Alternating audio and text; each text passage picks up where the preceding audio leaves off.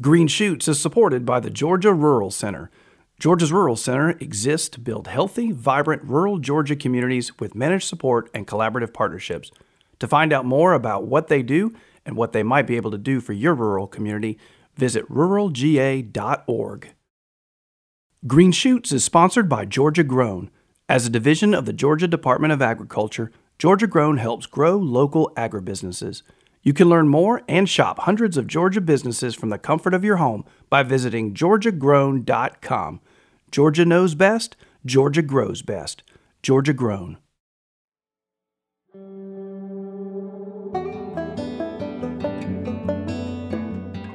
Well, hey, Chris. Hey, Matt. Thanks for having me out again. Obviously, I've actually spent a good bit of time in this tasting room, but not usually with microphones. So it's a little quieter than the last time we talked like this. And I thought you said if we did more episodes that there would be some more wine samples coming, and I don't see a bottle or glasses yet. So. Well, why don't we save that till the end of the episode? That's probably a good idea. Yeah, probably better that way. Well, I enjoyed getting to share your family story and the story of Muscadines. It's been such an important part of your life and now what you do career-wise.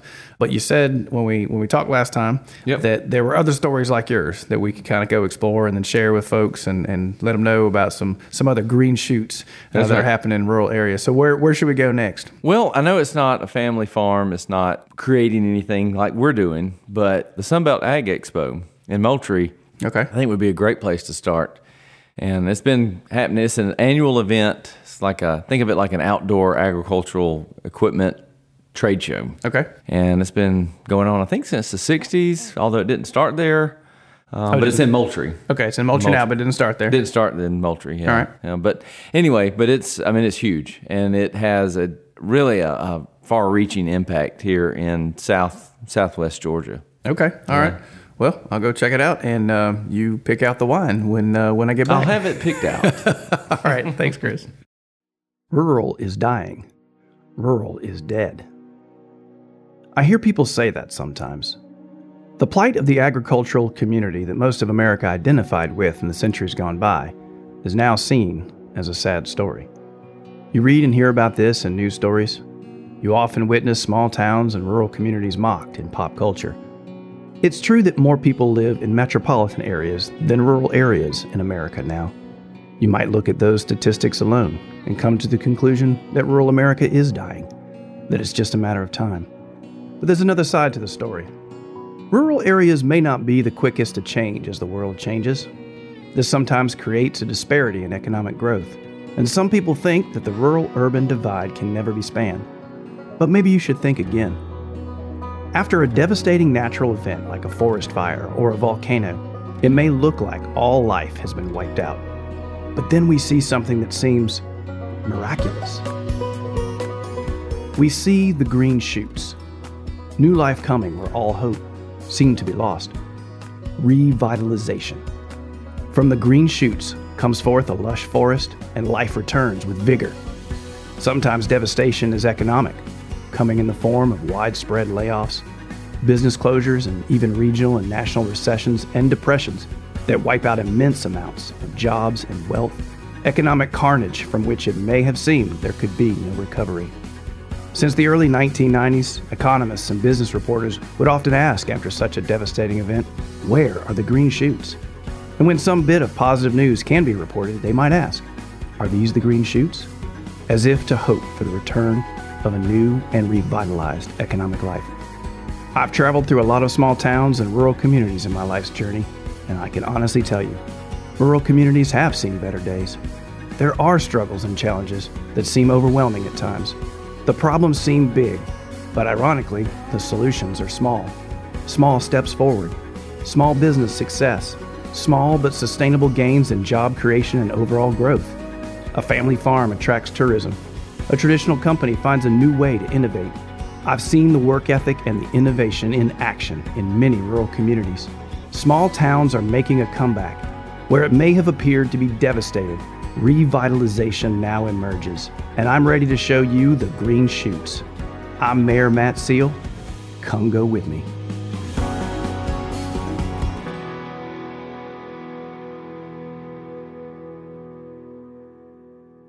Green Shoots is sponsored by the Georgia Development Authority.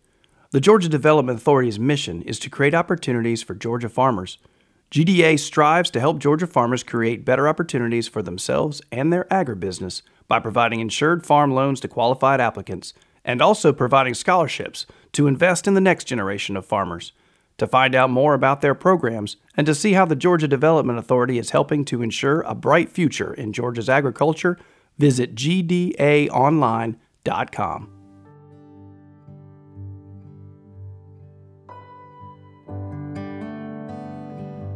So, on the recommendation of my good friend Chris Paulk, I'm off to the Sunbelt Ag Expo in Southwest Georgia, Moultrie, Georgia to be precise. Many people in South Georgia are very familiar with the Sunbelt Ag Expo that takes place every October, but even some people who are aware of its existence may have no idea how big and impactful it is for the entire agricultural industry. And not only throughout Georgia, I discovered that the event itself and the year-round activities on site have far-reaching impacts in the southeastern United States. Hi, I'm Chip Blaylock, Executive Director of the Sunbelt Ag Expo. I started here August the 1st of 1997. Before then, I was a county extension agent in Dooley County and Colquitt County from 87 to 90. And then I was in the livestock feed sales from 90 through 97 before I came to the expo at Moultrie Farm Center. Now, as you just heard, Chip has been with the Sunbelt Ag Expo organization for quite some time, so he was the perfect person to give us a history and the evolution through the years to what it has become. It actually started in Tifton, Georgia, as something very different than what it is today. You said 1997, but that's not the entire history of the Ag Expo. No, we actually started the Sunbelt Ag Expo as a Dealer Days event back in 1964 on the ABAC campus. And It was called Dealer Days. It was a student recruitment event. And it stayed on ABAC campus through the early 70s. And then it moved over to what we now know as a conference center at UGA. We used to call it the RDC. Mm-hmm. And it was there until 1977 because they basically outgrew the ABAC space. In 1977, Dr. Joe Burnside had the dream and the vision to have a farm show in South Georgia like the Farm Progress Show in the Midwest. He had the fortune of meeting up with Mayor Willie Withers back in the day, mayor of Moultrie. Joe was looking for a place to have a farm show. Mayor Withers and Moultrie had an old Air Force base that wasn't being used for anything. And basically the rest is history. His first show was 1978. Our expo luncheon is still called the Willie B. Withers Expo Luncheon that we have on the first day of the show, where we named the Southeastern Farmer of the Year, sponsored by Swisher. That's just a brief bit of history. We have a long-standing relationship with ABAC and UGA. We're proud to be working together here all the way into 2021. I want to dig into that history because when things change like that over time, like you said, it was started as a recruiting event on the Abraham Baldwin Agricultural College campus. I guess there was an evolution there before it got to where it is currently. So how did the needs, how did the desires, what was it that sparked to grow and change? Well, I think what really grew from 64 to 77 was the dealer and manufacturer participation. And as it grew, we had forward thinkers like Dr. Joe Burnside, who had the dream to have a farm show in South Georgia. We're basically the Southeastern United States outdoor farm show. And I think the buy-in from those dealers and manufacturers led to the beginning of Expo. And, the planning started in 77. The first show was 78. And everybody was on board, rowing the boat in the same direction, so to speak. The show took off from 1978 through 2021. With this year, we'll celebrate our 43rd anniversary. Our goal here at the Expo is to continue to provide an environment for our exhibitors, the dealers, the manufacturers, to come together with our farmers and attendees. And as a result of the educational process, the exhibitors sell their product, services, and technology. They love the hospitality that we give, but the business aspect of the show is what brings them back year after year. They actually come here to do business, do on-point sales, and sales throughout the year. They pick up sales leads. It's really cool to see that happen year after year, and our exhibitors come back. Last year we had to cancel because of COVID. It was the right decision at the right time.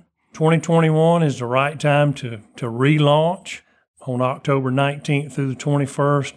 So we're real excited to be busy again, to be planning the 43rd annual North America's premier farm show, the Sunbelt Ag Expo. Last year was supposed to be 43rd. The numbers will never match up again since we did skip a year, but this will be the 43rd show in 2021. So you've seen a good bit of it. You obviously know the history going back before you were a part of it. How have things grown and changed? You talk about some of the benefits now as far as the networking from companies that support agriculture and farmers. But how have things grown? I assume the attendance has probably steadily ticked up. Our attendance has been steady. The cool thing is to see the new technology. In 1997, we started introducing the global positioning systems. It wasn't long before that was a norm in the marketplace. Yeah. All of our tractors now have some sort of guidance systems on them to guide them through the fields. And for people that may be not exposed at all, and this is the educational part that I hope this episode does for folks in farming in general, how does that, people are like, you got GPS just in a tractor? What is the importance of that, and how has that changed things and made things more efficient? It's made us more efficient from the standpoint that when we map the field out and follow the guidance of the GPS, we actually get more rows per field by not relying on the naked eye. It also helps with operator fatigue. We can run longer, more safely. The GPS systems has morphed into yield monitors on our harvesting, whether it's combines or cotton pickers or peanut pickers. We started doing drone work in 2014. Now that's the norm to use in crop scouting. Will there be a tractor without a cab or a driver one day? Probably so. We probably showed the first one back in the early 2000s, and that equipment and technology has still being refined. A lot of the automation technology has really, even something as simple as our quick hitch systems that allow you to have that quick hitch on the back of your tractor so you can move from your hay rake to your hay baler to your hay moving equipment, just optimizing your time with doing something as simple as baling hay. You may be surprised to hear how high-tech agriculture has become over the years. Ironically, the image most people have of farmers is more behind the times than the actual farmers themselves. The amount of science and technology that is used to provide the world with food and fiber is staggering. The biggest thing is our irrigation technology, where we can use variable rate technology if we have wet spots in the field. We can skip over those parts with various towers of the center pivot. We can actually run the center pivots with our cell phone, our smartphone. Cody might get a alarm in the middle of the night saying he got a rain. You can shut the pivot off. He can do that with his phone. And we still kind of like to come out and look at it and make sure, just to be, because it is machinery and it is equipment, and, to make sure. But, just even if we do come look at it at 3 o'clock in the morning, we shut it off 30 minutes earlier, saving us that use of water. And that's one thing we're always looking for with our irrigation, is how to even be better stewards of the environment, conserving the water that we put out on our fields. We have variable rate fertilizer. We grid sample our fields in small sections. We have applications to where we put out the right amount of N, P, and K on the right field at the right time as a result of our soil sampling. Our seed varieties. With our GMO varieties, we have to spray less. When you spray less, you're better stewards of the environment, whether it's pesticides, herbicides, insecticides, fungicides. And we've had drought-tolerant varieties come up over the years. Again, using less water, optimizing the precious resource that we often take for granted. We don't take for granted on the farm, but it's taken for granted in the big cities. In general, yeah, absolutely. You're hearing Chip talk a lot about research and discoveries that increase crop production while practicing good environmental stewardship. Some of that research takes place on the same site as the Ag Expo itself. The thing that makes us special here at the Expo is the ability to conduct the agronomic research on the Darrell Williams Research Farm, to try and true the technology in row crops and Bermuda grass forages, and seed and variety selection, crop protection, soil fertility, precision ag, irrigation. So when that technology is available to go to the farmers, it's ready to go to enhance their environmental and economic sustainability. You've already mentioned Cody Mitchell, your farm manager, and the farm crew. So that actually leads to this next part. People, when they think of Sunbelt Ag Expo, they may just be thinking about 3 days in October with, tens of thousands of people coming. And you mentioned the 93 acres, but there's so much more than just those 3 days in October. And of course, there's so much more preparation behind the scenes to get ready for those 3 days. So talk about the whole operation. You guys take up a lot of acreage right here in Colquitt County. I tell you what, our 530 acre, give or take a acre or two research farm, where we grow cotton, peanuts, corn, soybeans, grain sorghum, sunflowers, Bermuda grass.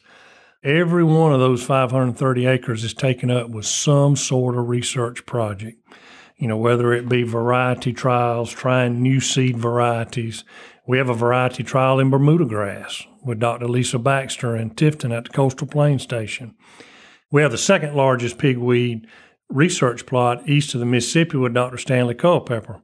That's good and bad. It's good that we have the second largest pigweed plot east of the Mississippi, but it also makes our control of pigweeds on the farm worse because we're doing that work. But it's all about advancing agriculture and finding ways for the farmers to be able to combat pigweed that's resistant to glyphosate.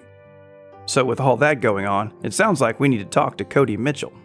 Hi, I'm Cody Mitchell with the Sunbelt Ag Expo, and I'm the farm manager here on site.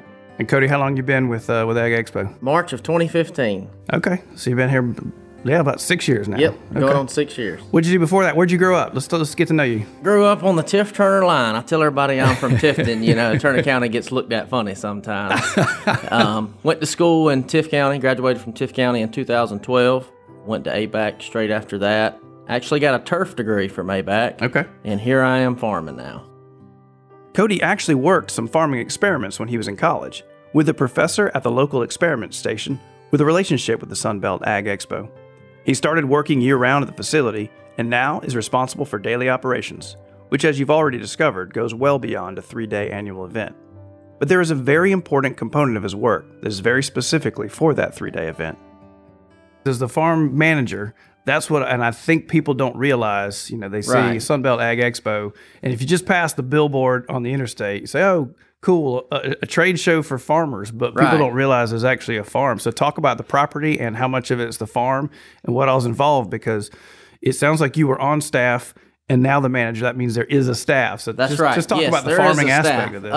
So, it's a 600-acre operating farm. I mean, it's just like any other farmer. Yes, we do a ton of research. That 600 acres feels like 1,200 acres sometimes. But that's what we're here for. We're here to do the plot work. Like I say, we grow cotton, corn, peanuts, soybeans, and we have 100 acres of hay.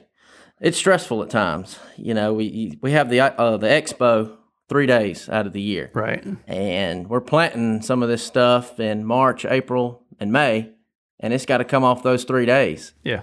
A regular farmer, whenever it's time, it's time. But, right. That's a small window to hit out of 360-something days in the year.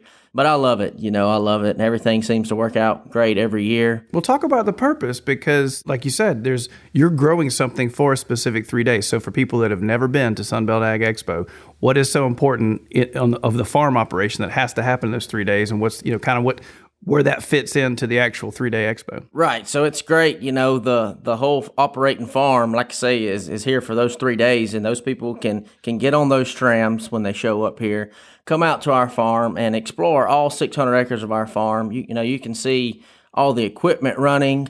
That's the main purpose that we have the farm, besides the research, is to get all the people that attend the show to get on the actual farm and see what an operating farm looks like, hand on hand every single day, and be right there at it. Talk to professionals that run this equipment, that make this equipment, and really find the finer details of what farming's all about. So is it fair to say, like I said, for people that maybe don't understand farming, they're listening to this to try to learn more about the agricultural side of Georgia? Maybe you need to be here and come see this. That's right. But you are essentially, like you said, you're planting stuff as early as March. Yes.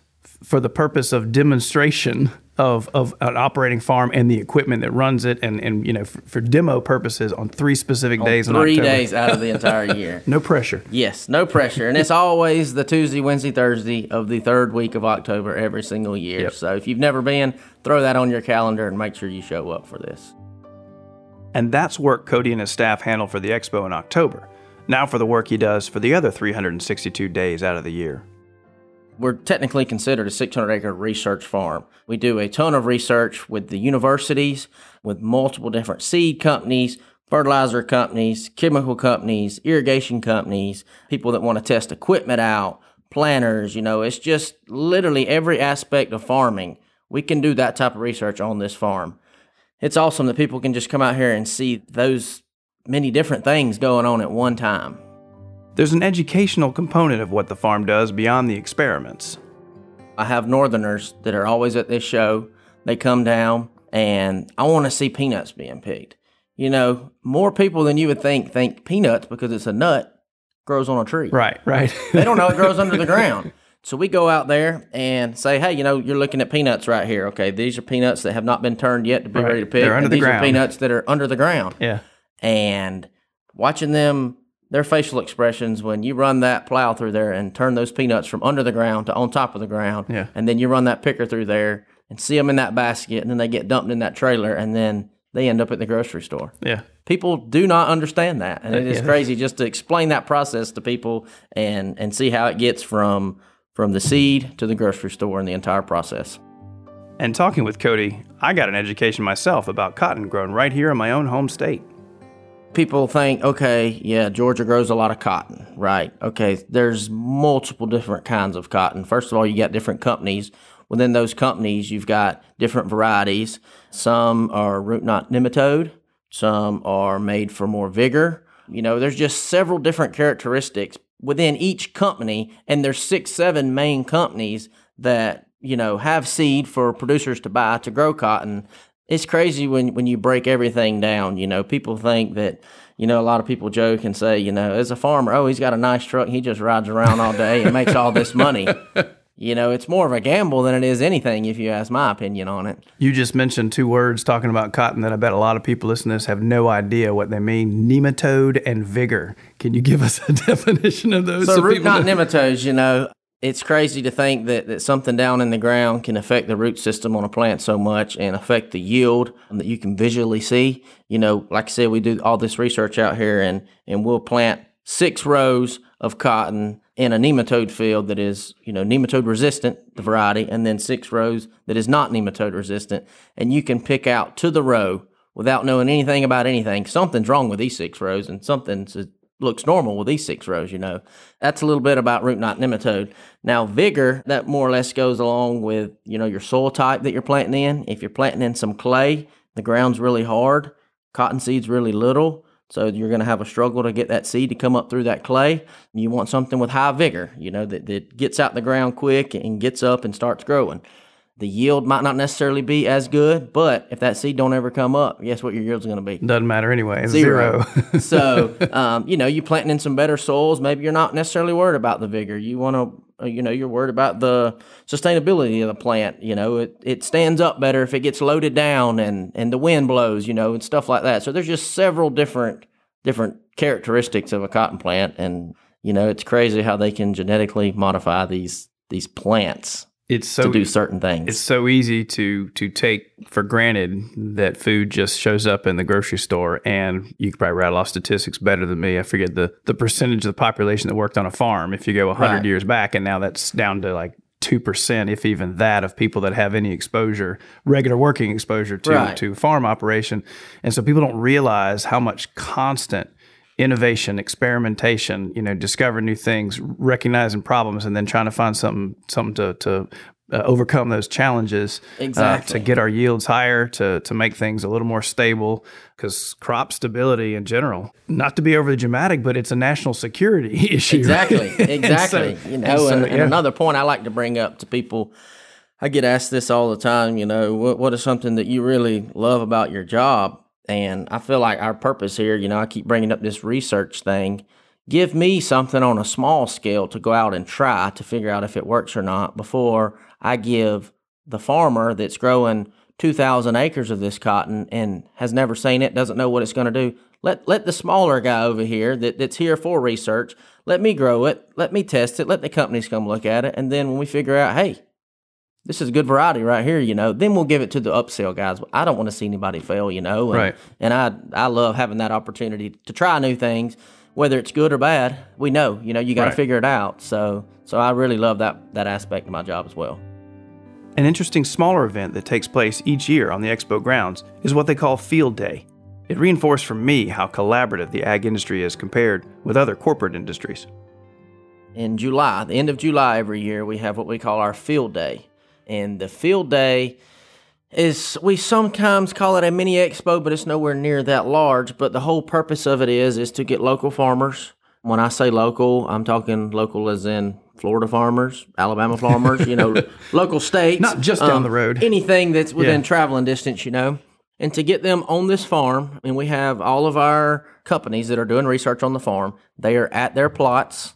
They are sitting there with their signs, with their data, ready to give a presentation. So when these farmers come through, they can say, look, this is how my cotton is. This is what my varieties yielded versus all the other companies. This is what my fungicide did on these peanuts versus these other companies, and just explain to them and get the information out there. Maybe these farmers may have never even heard of this chemical before, So, and it's like it's a one-on-one basis, just like me and you are sitting here and talking. The farmer can sit right here with any type of rep.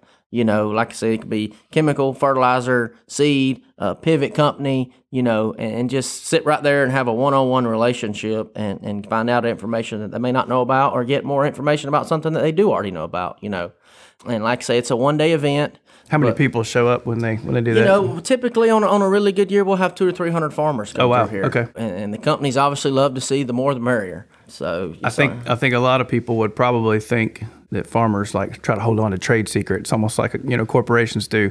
But I've already discovered in my experience in agricultural communities in South Georgia, it's very fraternal as far as everybody wants everyone else to do well. There may be a little friendly competition for who gets the best yield or farmer of the year, those kinds of things in local communities. That's a source of pride. There's there's still some friendly competition. Oh yeah, for sure. But for the most part, if somebody finds something that works and helps them get a better yield, they want the industry, they want the other growers of that crop to also do well and benefit from that. So that's just a perfect example of exactly. Of that. And then like you say, all the farmers are here mingling together. So they're talking about their own practices amongst each other, and as a whole, I would say nobody wants to see another one fail. No. So you made a good point there. Yes. Cody took me out for a ride through the facility and on the farm, where we talked about the different aspects of the property he manages. As we've described, some of what he does is specifically for demos at the expo, while other fields are used for research. You mentioned that one of the purposes, you got the experiment aspect of the farm, but that you've got essentially the demo aspect of the farm. You are growing crops specifically to be harvested or in other ways processed on the actual grounds in the field with the machinery and the equipment that's on display here. So if there's a most exciting thing, the biggest attention getter. The hay fields, or better known as the forage, it draws a lot of attention during the show. The hay does. Yes, the hay over the peanuts and the cotton. Yes, it does. Okay. And that's awesome to see 6, 8, 10 different hay cutters running through the field at once. And you got 4 processes of getting hay up. You have to cut it, then you have to ted it, which is what stirs it around, lets the air get underneath it, let it dry properly. Then you have to rake it, put it in a windrow, and then you obviously take the hay baler through there, and that's what puts it in the round rolls. And to have, anywhere from 6, 8 to 10 of those different manufacturers' pieces of equipment running at one time and just sitting there and watching that is a sight to see. It's amazing the steps you just went through for cutting hay and putting it in a bale. And hay, I'm sure some people just look at it and say, "Oh, look, it's hay. What's the big deal?" But all the steps. It's a process. It's a process. Yes, it is. That's the big exciting thing for the demo at the expo. That's right. And some of these guys get out here and they like to have somewhat of a friendly competition and see who can bale the fastest. We throw the flag down and we let we let all these companies start at the same spot in the field, and who can make the first bale and do it efficiently, and So you have the Expo Games out here, huh? Yes, unofficial games. No gold medal at the end, yes. Just bragging rights. That's right. So it is definitely a sight to see if you have never seen it. I recommend you coming out and witnessing that at least one time in your life. All right, I'm looking at a sign that says the 2019 Expo Corn Starter Fertilizer Trial Results. So what? Tell me about that one, because that's one of the experiments you run, I guess. The starter fertilizer starts at planting. I mean, you're literally fertilizing the seed fertilizer that hasn't even came out of the ground yet. Yeah. Making sure that fertilizer is there as soon as that plant needs it to start taking up from day one to get off to a great start. Because if you don't ever get off to a good start, you're not going to have good end results. So, yeah, we do. Like I say, we do multiple different type of research trials out here. We're looking at one now that we replicate 2 to 3 times, and we run multiple different rates of fertilizers for different companies, for specific companies, and at the end of the day, we just get the yield and see what exactly works best. And just publish the results to everybody. Publish the results if the company is okay with it. Normally, we yes, exactly. We let the company decide if they want us to publicize a little bit. We may, but normally the results are confidential. Okay. And then the companies themselves take the data from there and publicize themselves. Okay, so that's an example of one that's helping companies make better products. You're getting them a field trial, essentially. Exactly. Which will ultimately help farmers, because once they have a superior product, then that'll be something that gets used in the field. Correct. Okay. Yep, that's right. Try it out here before the farmer tries it on his farm. Right. So you're doing stuff to educate the farmers what works best, but you're also doing stuff to help companies with their R&D. With inside research themselves. And development. Yes. Okay. Yes. I learned from Cody and from Chip Blaylock that the experimentation that happens right there in Moultrie, Georgia has some far-reaching effects that go well beyond just southwest Georgia as a region, or even beyond the state lines of Georgia itself. Talk about the impact and if you've got an example of how far-reaching it can be. You guys are doing things here in Moultrie when you experiment on 5 acres so that someone doesn't have to fail on 5,000 acres. Right. That's a great summary. Talk about maybe if you got a specific example, give us something that had a practical impact and how far-reaching those things are, because you guys are just doing a lot of good work here outside of those 3 days in October. You bet. And basically what we do at Field Day in July is show the crops in the growing stages, show that technology that I mentioned. Seed varieties have changed so much over the years, and I think the work that we do here and on all experiment stations and research farms, once we figure out which of the new varieties are best, then they get turned loose into the marketplace. And just say cotton, for example, it'll end up in cotton fields in Georgia, Alabama, Florida, South Carolina, Tennessee, even toward, Mississippi and the Delta. We've seen peanuts migrate a little more west throughout the years. Texas has always grown peanuts, but just in the last 10 or 15 years, Mississippi and Arkansas have started growing peanuts. That's because we've worked with the scientists to develop varieties that adapt to the different soils, like in the Mississippi Delta and in the upper Delta in Arkansas where peanuts are grown now. Well, we talked about the past and the history and the heritage, but let's talk about the future, because I understand that there's at least some conversations and kind of some, strategic planning for how things need to evolve for the next generation. And especially and you already referenced the decreasing number of people that work on a farm. And so we've got fewer and fewer people that understand what's involved in farming. And so it ends up being kind of this information gap between those of us who live in rural communities, and we know that peanuts grow in the ground and not on trees, et cetera. And then folks in the city that, if they've got no exposure to rural areas, they think their food comes from a grocery store, and that's it. So talk about what the future is for making sure that message, because you guys have become quite ambassadors for agriculture as an industry and the American farmer. So talk about some of the conversations and where things might go moving forward. We've always advocated that Sunbelt Ag Expo is a great place for the consumers to come and see just exactly how that food magically appears in the grocery store. The cotton blue jeans and shirts magically appear in the department stores. And, The lumber appears in the hardware stores and so on and so forth. We did our strategic plan in 2019, and we came up with lots of great ideas that were put on hold because we had to cancel in 2020. We're looking forward to implementing some of that this year. Down the road, we may have take the show on the road, so to speak, and have some shows in metropolitan areas to, again, educate the public on where their food, fiber, and shelter comes from.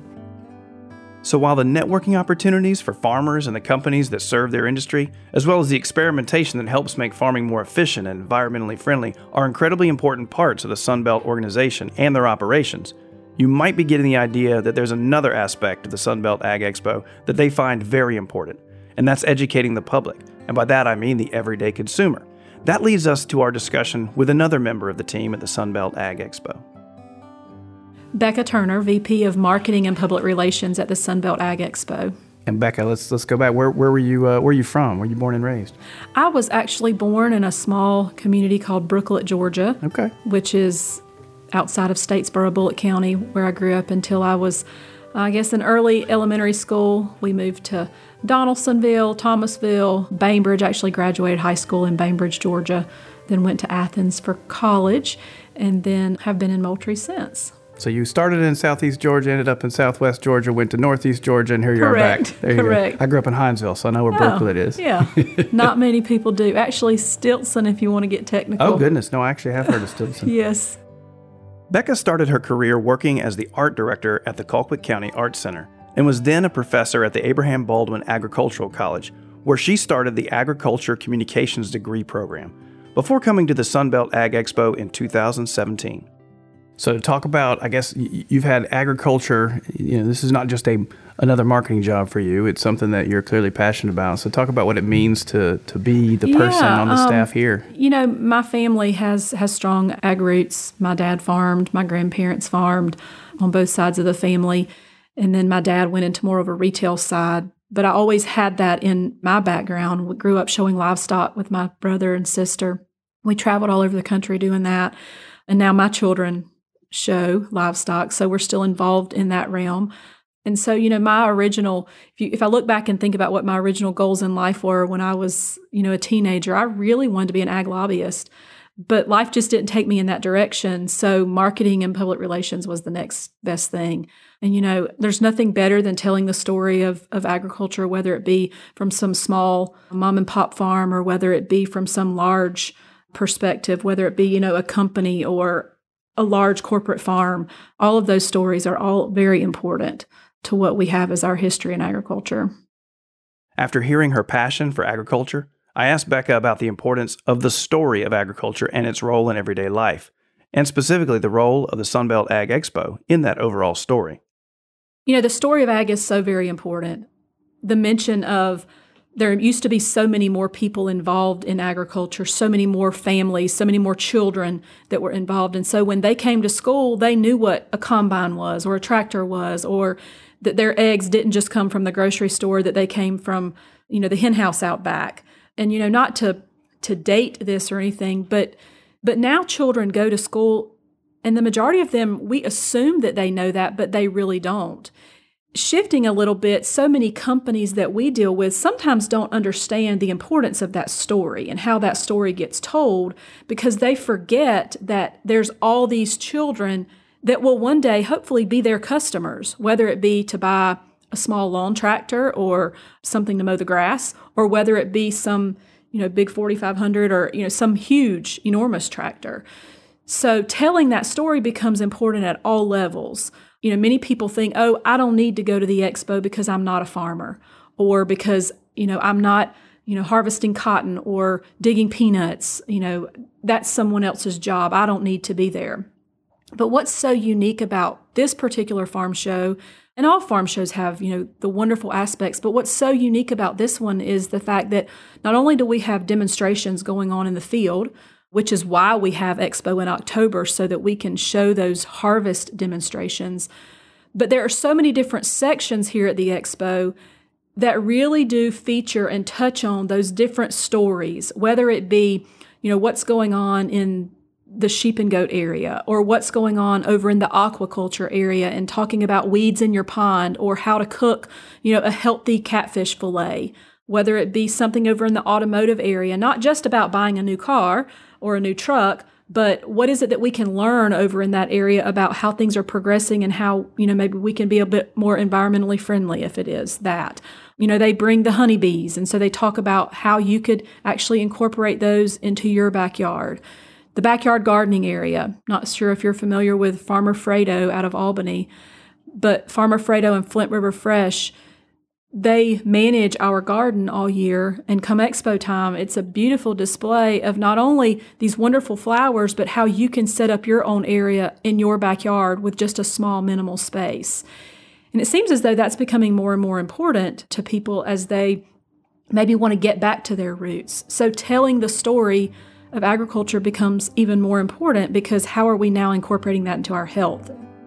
While the expo could easily be looked at as just a farm show that focuses on vendors with something to sell, connecting with farmers needing equipment or services from those vendors, there's just so much more to it.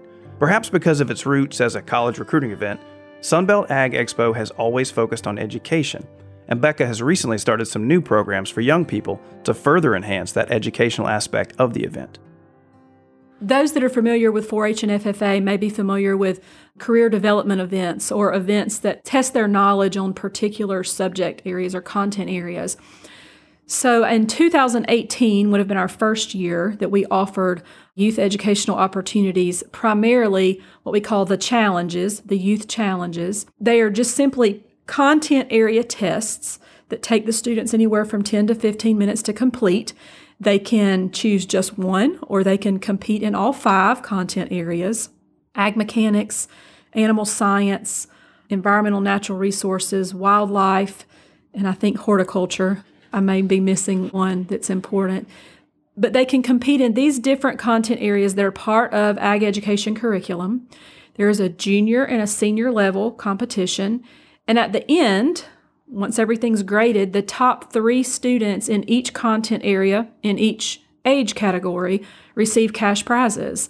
And that contest is sponsored by Country Financial. They are extremely dedicated to youth education, especially in agriculture. And they are one of those vendors that I was mentioning earlier that really grasps the idea of these younger people being so important to the future of agriculture.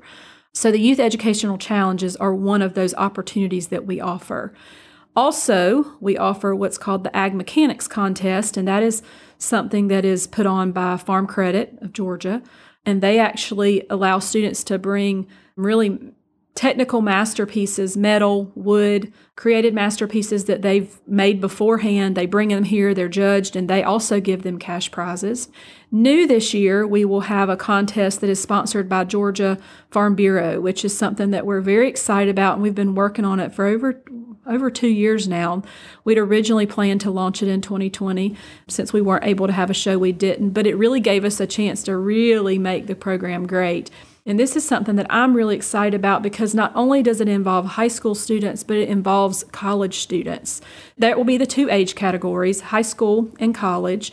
Those students will submit a video prior to Expo based on a prompt that they are given.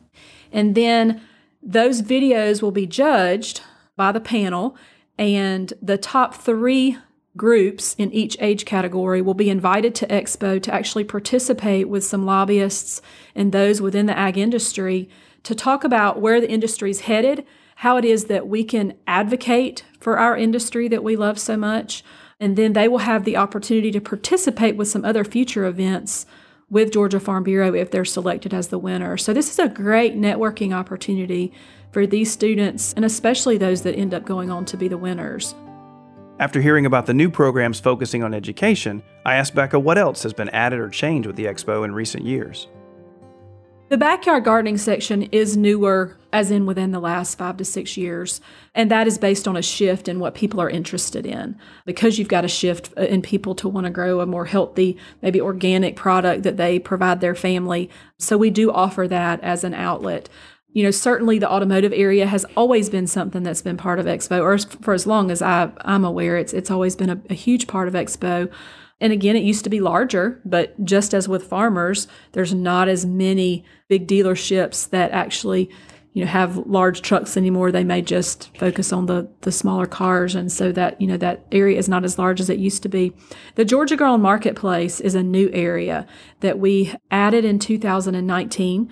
The Georgia Grown Marketplace features Georgia grown vendors. And this year, in fact, it's nearly double the size that we had in 2019 as a way for those vendors to showcase their products and really get out there and show the attendees that they have a quality product to offer. And many that have attended in the past said, gosh, I really boosted my business by being here and letting people know that I existed in other places and where we were. So that's something very exciting. We have a stage that those participants can actually get up and do a few demonstrations and feature their products. So we're excited about that. The schedule this time has some really great featured products on it. So we're looking forward to that. As far as other retail, truly retail outside of farming, we have 4 agribusiness buildings.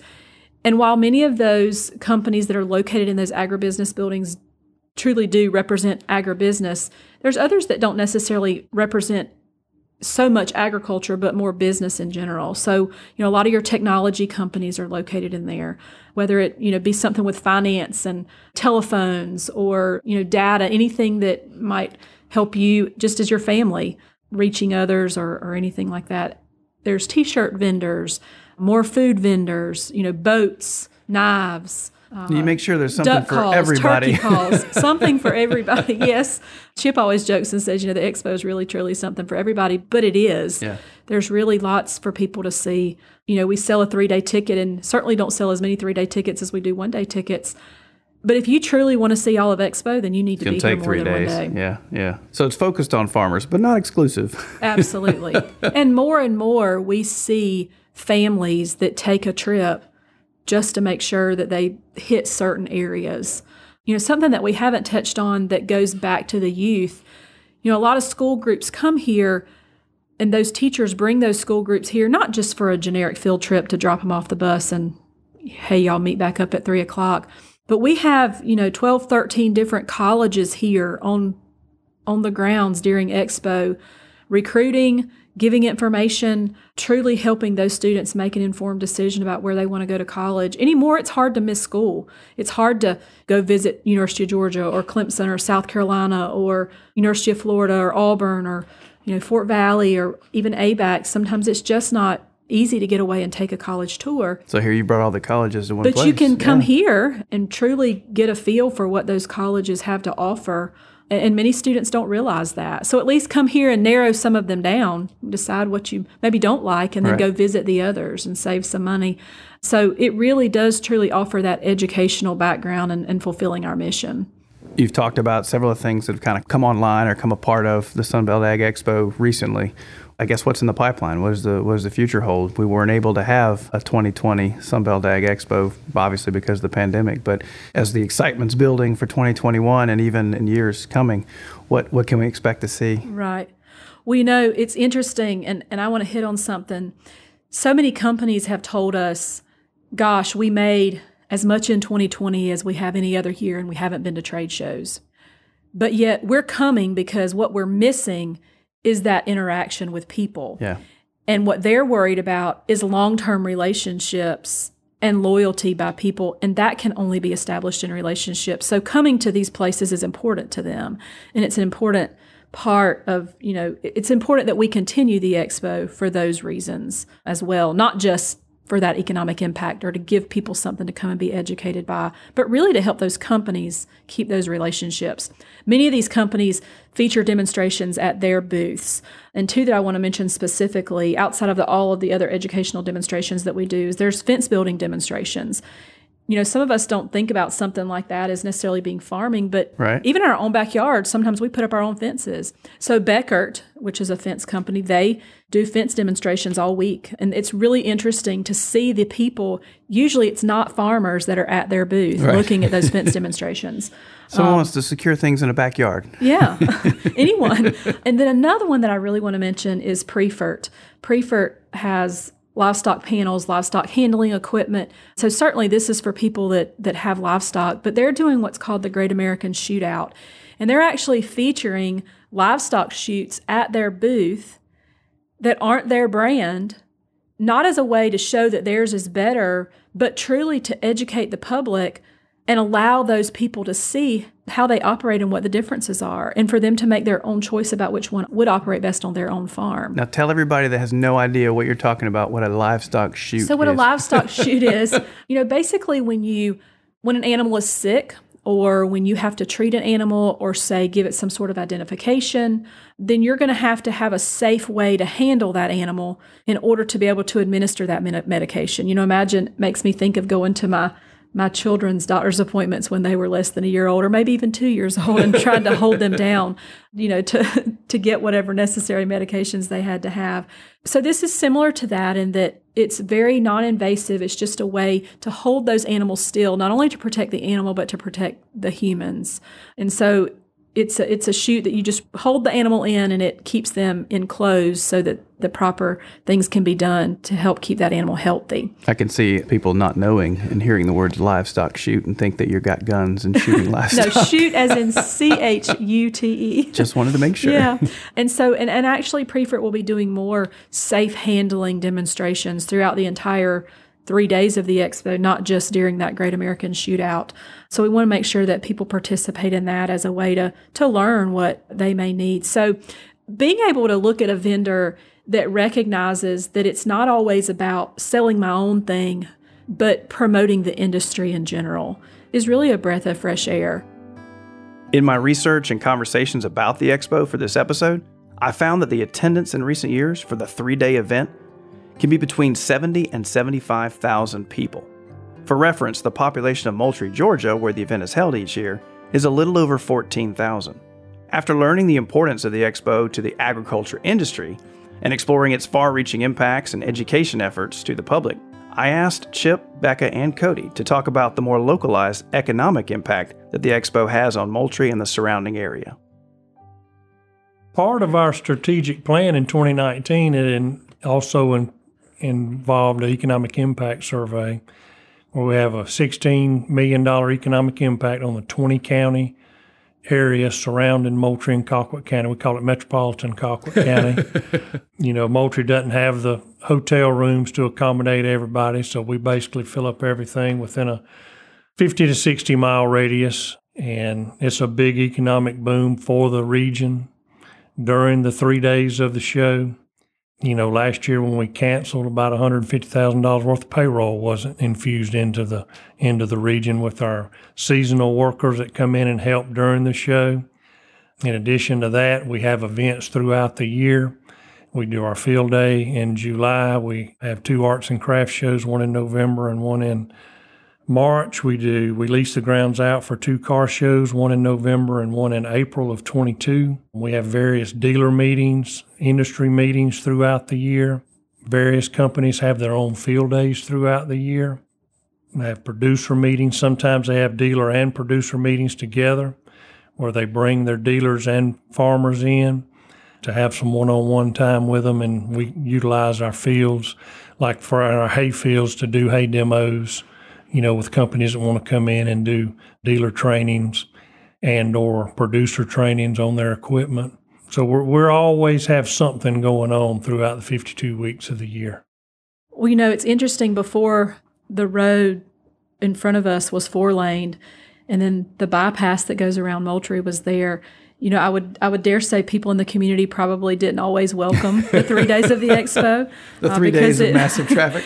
Because, used to, those roads went straight through downtown Moultrie and came here. So there are pictures, old black and white photos that I've seen of people just lined up for miles and miles and miles, and business owners standing outside their shop, just watching this traffic that was all headed here to the expo. And so sometimes we hear, well, golly, the expo's not as big as it used to be because we don't see the traffic that we used to see. Well, we then forget that you control transportation has changed. And certainly we're grateful for, the police department and sheriff's department and Georgia State Patrol for helping us to navigate some of that traffic, because it certainly has been helpful that the Department of Transportation has improved the way the roads travel.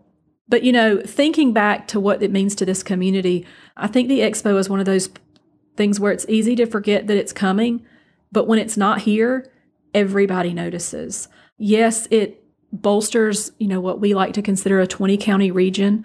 When you're looking at the economic impact study, it shows a $16 million boost just within, that short amount of time, which to some may not seem like a lot of impact, but when you think about 3 days, that's enormous. Right. It's sometimes unfathomable to think about that. Not only are restaurants and hotels sold out and busy for, many of the surrounding counties, they are here in Moultrie as well. A lot of your business owners will tell you that they make their year during Expo. So when we didn't have the show last year, they were hurting and they felt it for quite some time. Again, it's hard to forget that it's coming, but when it's not here, everybody notices. Oh, yeah, for sure. I think Moultrie is very fortunate to be able to have this event here. It's kind of like a hub for agriculture almost. You bring people that don't know about agriculture and people that do know about agriculture all into one small area, and it's right here in Moultrie, Georgia. And I think Colquitt County is very fortunate to have that in Moultrie as well. You're talking about the economic impact. There's obviously no hotels in Moultrie. Yeah. There's no hotels in Adel. There's no hotels in Tifton, Thomasville, Albany, Valdosta. All these towns, no. Now, let's clarify that. There are hotels in all those places, but you're not available. You're not going to get a room in that week of October. Exactly. Yes. Because they're all booked up. I remember as a kid, I'm from Tifton, still live there, and going out to eat on a Friday night, the week before or the week after, right after Expo, it's just people everywhere. There's people everywhere. And not only is that with the Expo, car shows are a really big deal, huge deal, same impact, So I think just this site in general brings, the events that we have here bring so much impact to surrounding counties. It's just a great place to have this. Since Chip has been with the Sunbelt Ag Expo organization for so long, and he had the opportunity to work with some of the founding fathers of this iconic event, I asked him for his reflections on the legacy of what started so small and has become such a big deal. What would you think? I'm going to get you to reflect a little bit. You got essentially some key people that started this first at ABAC's campus, and then using an old, unused airfield. Yep. Do you think they had any idea what impact they would have years out into the future that we're doing all this? I think so. I think Dr. Burnside, he was such a forward thinker. I found notebooks with itineraries where he took producers on field trips, but they were to like Kansas or overseas. They went to the Farm Progress Show back in 76, 77 to see how to model the Sunbelt Ag Expo, and we still work closely with those folks. Our show is actually coming up next week, and we share ideas freely. It's a competition. We tease about who's got the biggest and the biggest show and so forth, but in the end, we're all working together to make life better on the farm.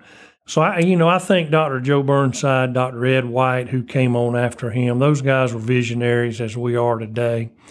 And we've really taken the show to the next level, and I think they'd really be proud of the work that we've done. We lost Dr. White in 97, we lost Dr. Burnside in 98, but they're still, you can look in the hallways here and we have plaques in their honor.